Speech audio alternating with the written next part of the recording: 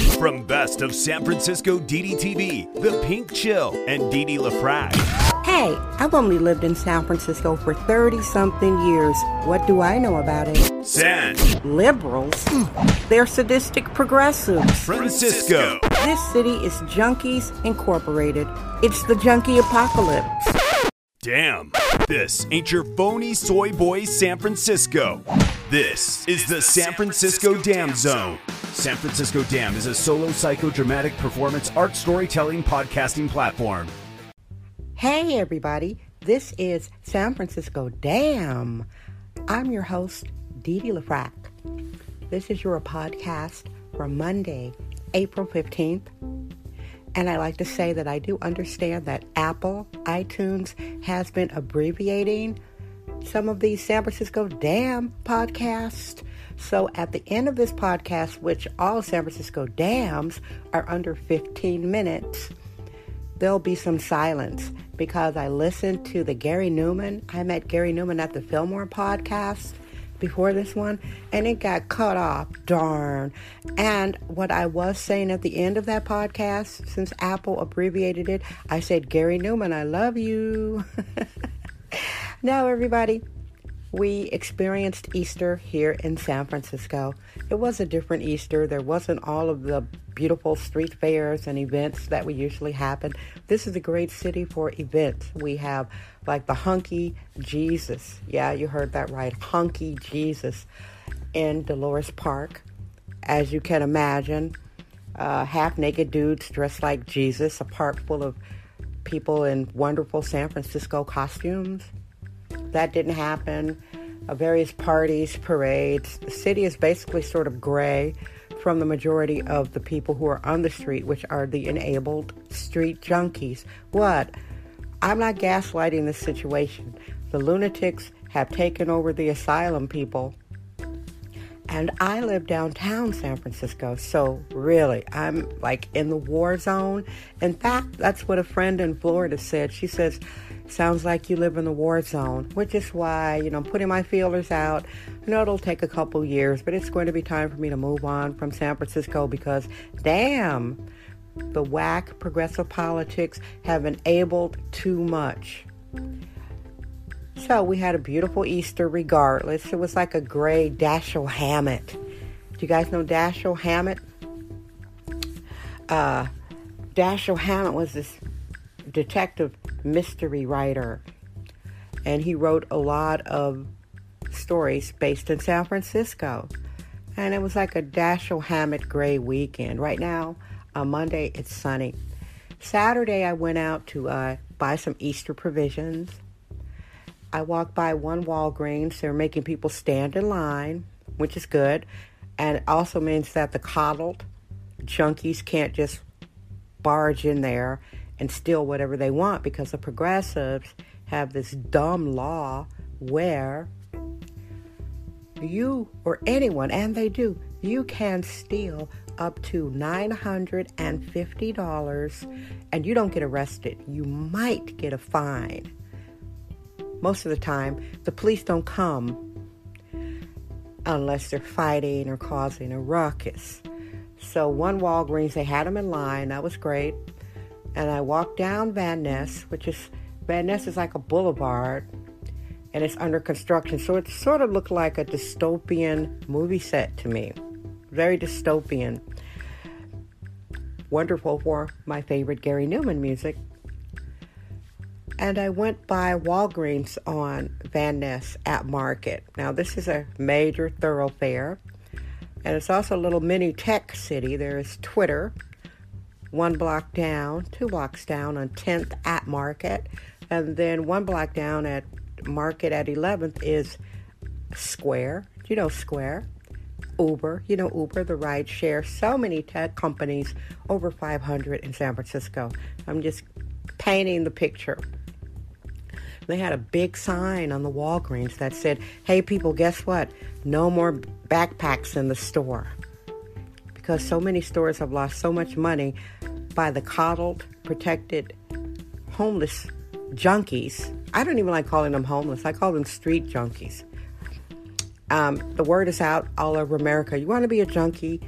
and live in a lawless town come out to San Francisco, and they do. They know they can't afford rent. They know they can't afford to stay at a hotel. It's not that they got priced out. They can't afford it in the first place. And they know that they can pitch a tent and be allowed to live on the street. They know this. Everybody in America knows it. Like I said before, the president rightly called San Francisco a dump. The UN called San Francisco a third world city. I'm painting a picture of Saturday before Easter, and this is your podcast for April 13th. I'm painting the picture. I'm 5 minutes into this, and we've only got about 10 more minutes. All podcasts are under 15 minutes. So I cross the street and go to a UPS store to take care of some business there.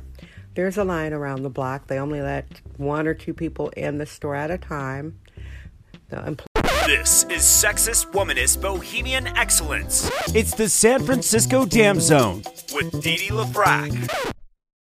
Thank you for listening to San Francisco Dam with Didi LaFrac. Remember to subscribe on Apple Podcast, Anchor app, Spotify, and wherever podcasts are found. Employees are protected by plexiglass. They're very nice people there. Excellent customer service. I like them a lot. In the line, we're there practicing social distancing. Up comes the coddled junkies, and they for some reason they come right to me. And I know why that is. Junkies and beggars always go to black women because they know that a lot of black women are suckers. A lot of black women are, quote, mammies, unquote. A mammy, do you remember the movie Gone with the Wind? And there was the maid, mammy, the obese worrywart, who was a codependent for the narcissistic Miss Scarlet. So whenever beggars are around, they laser right on black women because a lot of black women are, religious, believe in God. A lot of black women are total enablers to toxic people, places, and things. I'm a black woman, so I can be objective about this.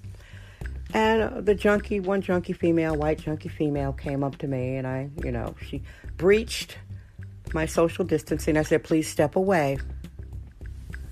And then she asked for money, and I said, I do not enable junkies.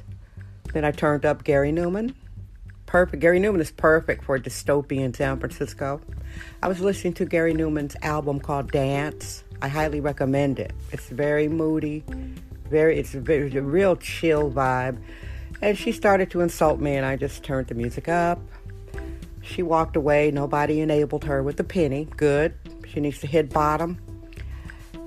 Because the more money you give a junkie, why should they leave? Why should they try to break their condition? Because they know it's just like a pigeon. A pigeon is going nowhere because they know they're going to get white bread.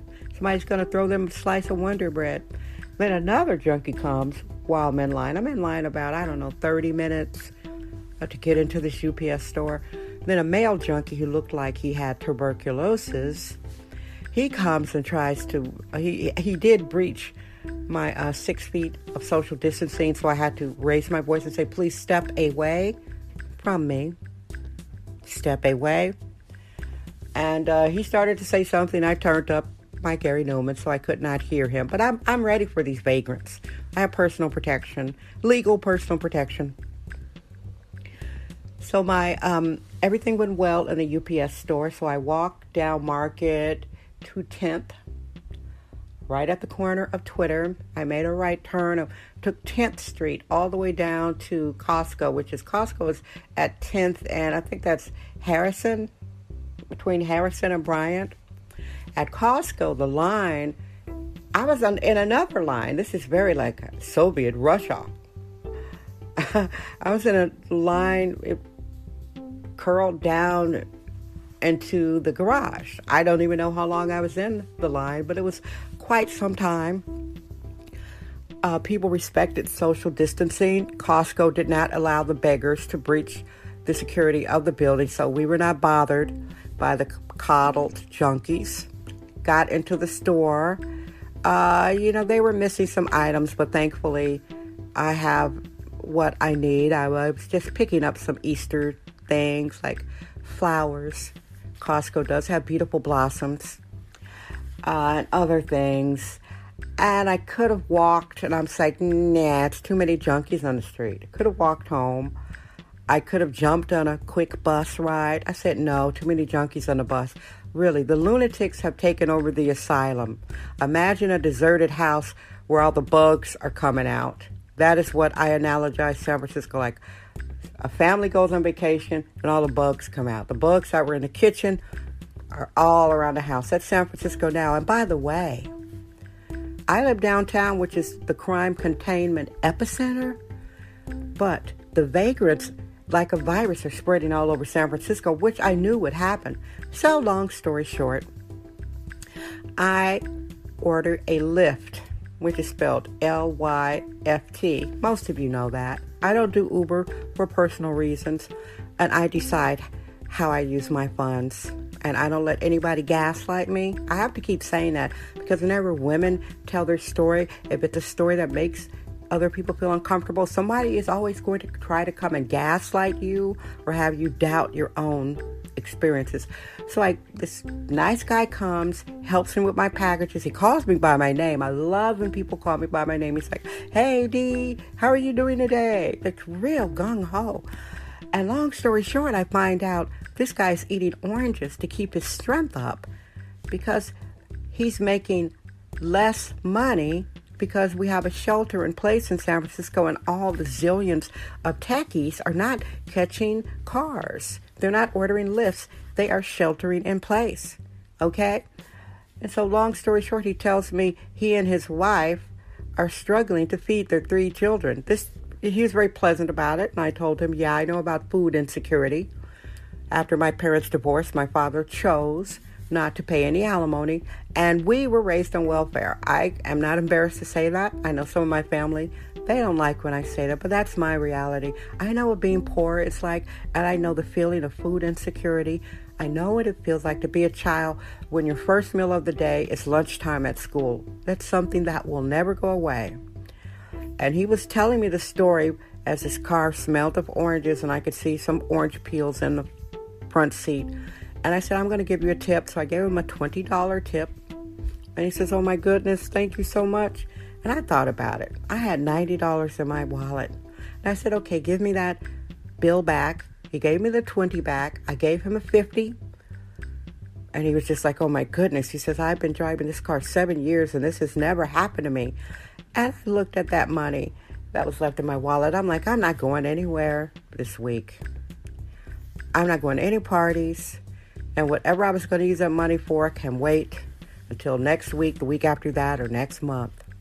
So I gave that guy the other $40. I gave him total a $90 tip. I couldn't bear the thought that he is working so hard. He's got a wife.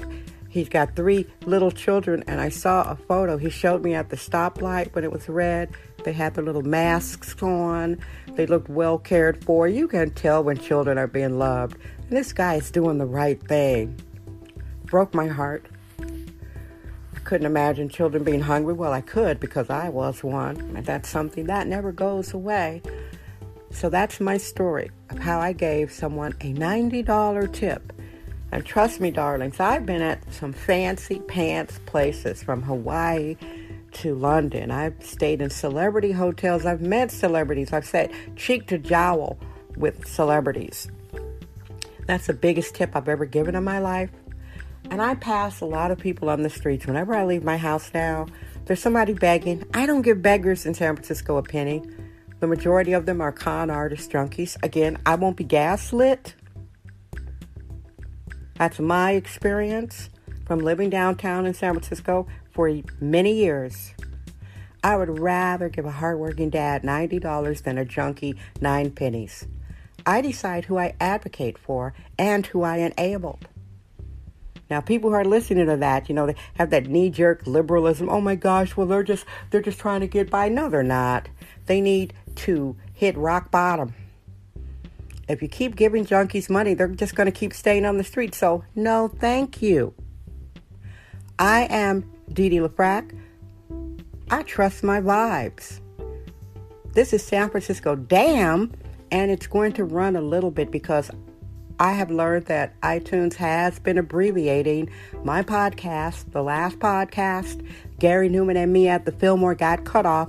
And by the way, it got cut off, and what I was going to say is, Gary Newman, I love you. Again, I trust my vibes. San Francisco, damn.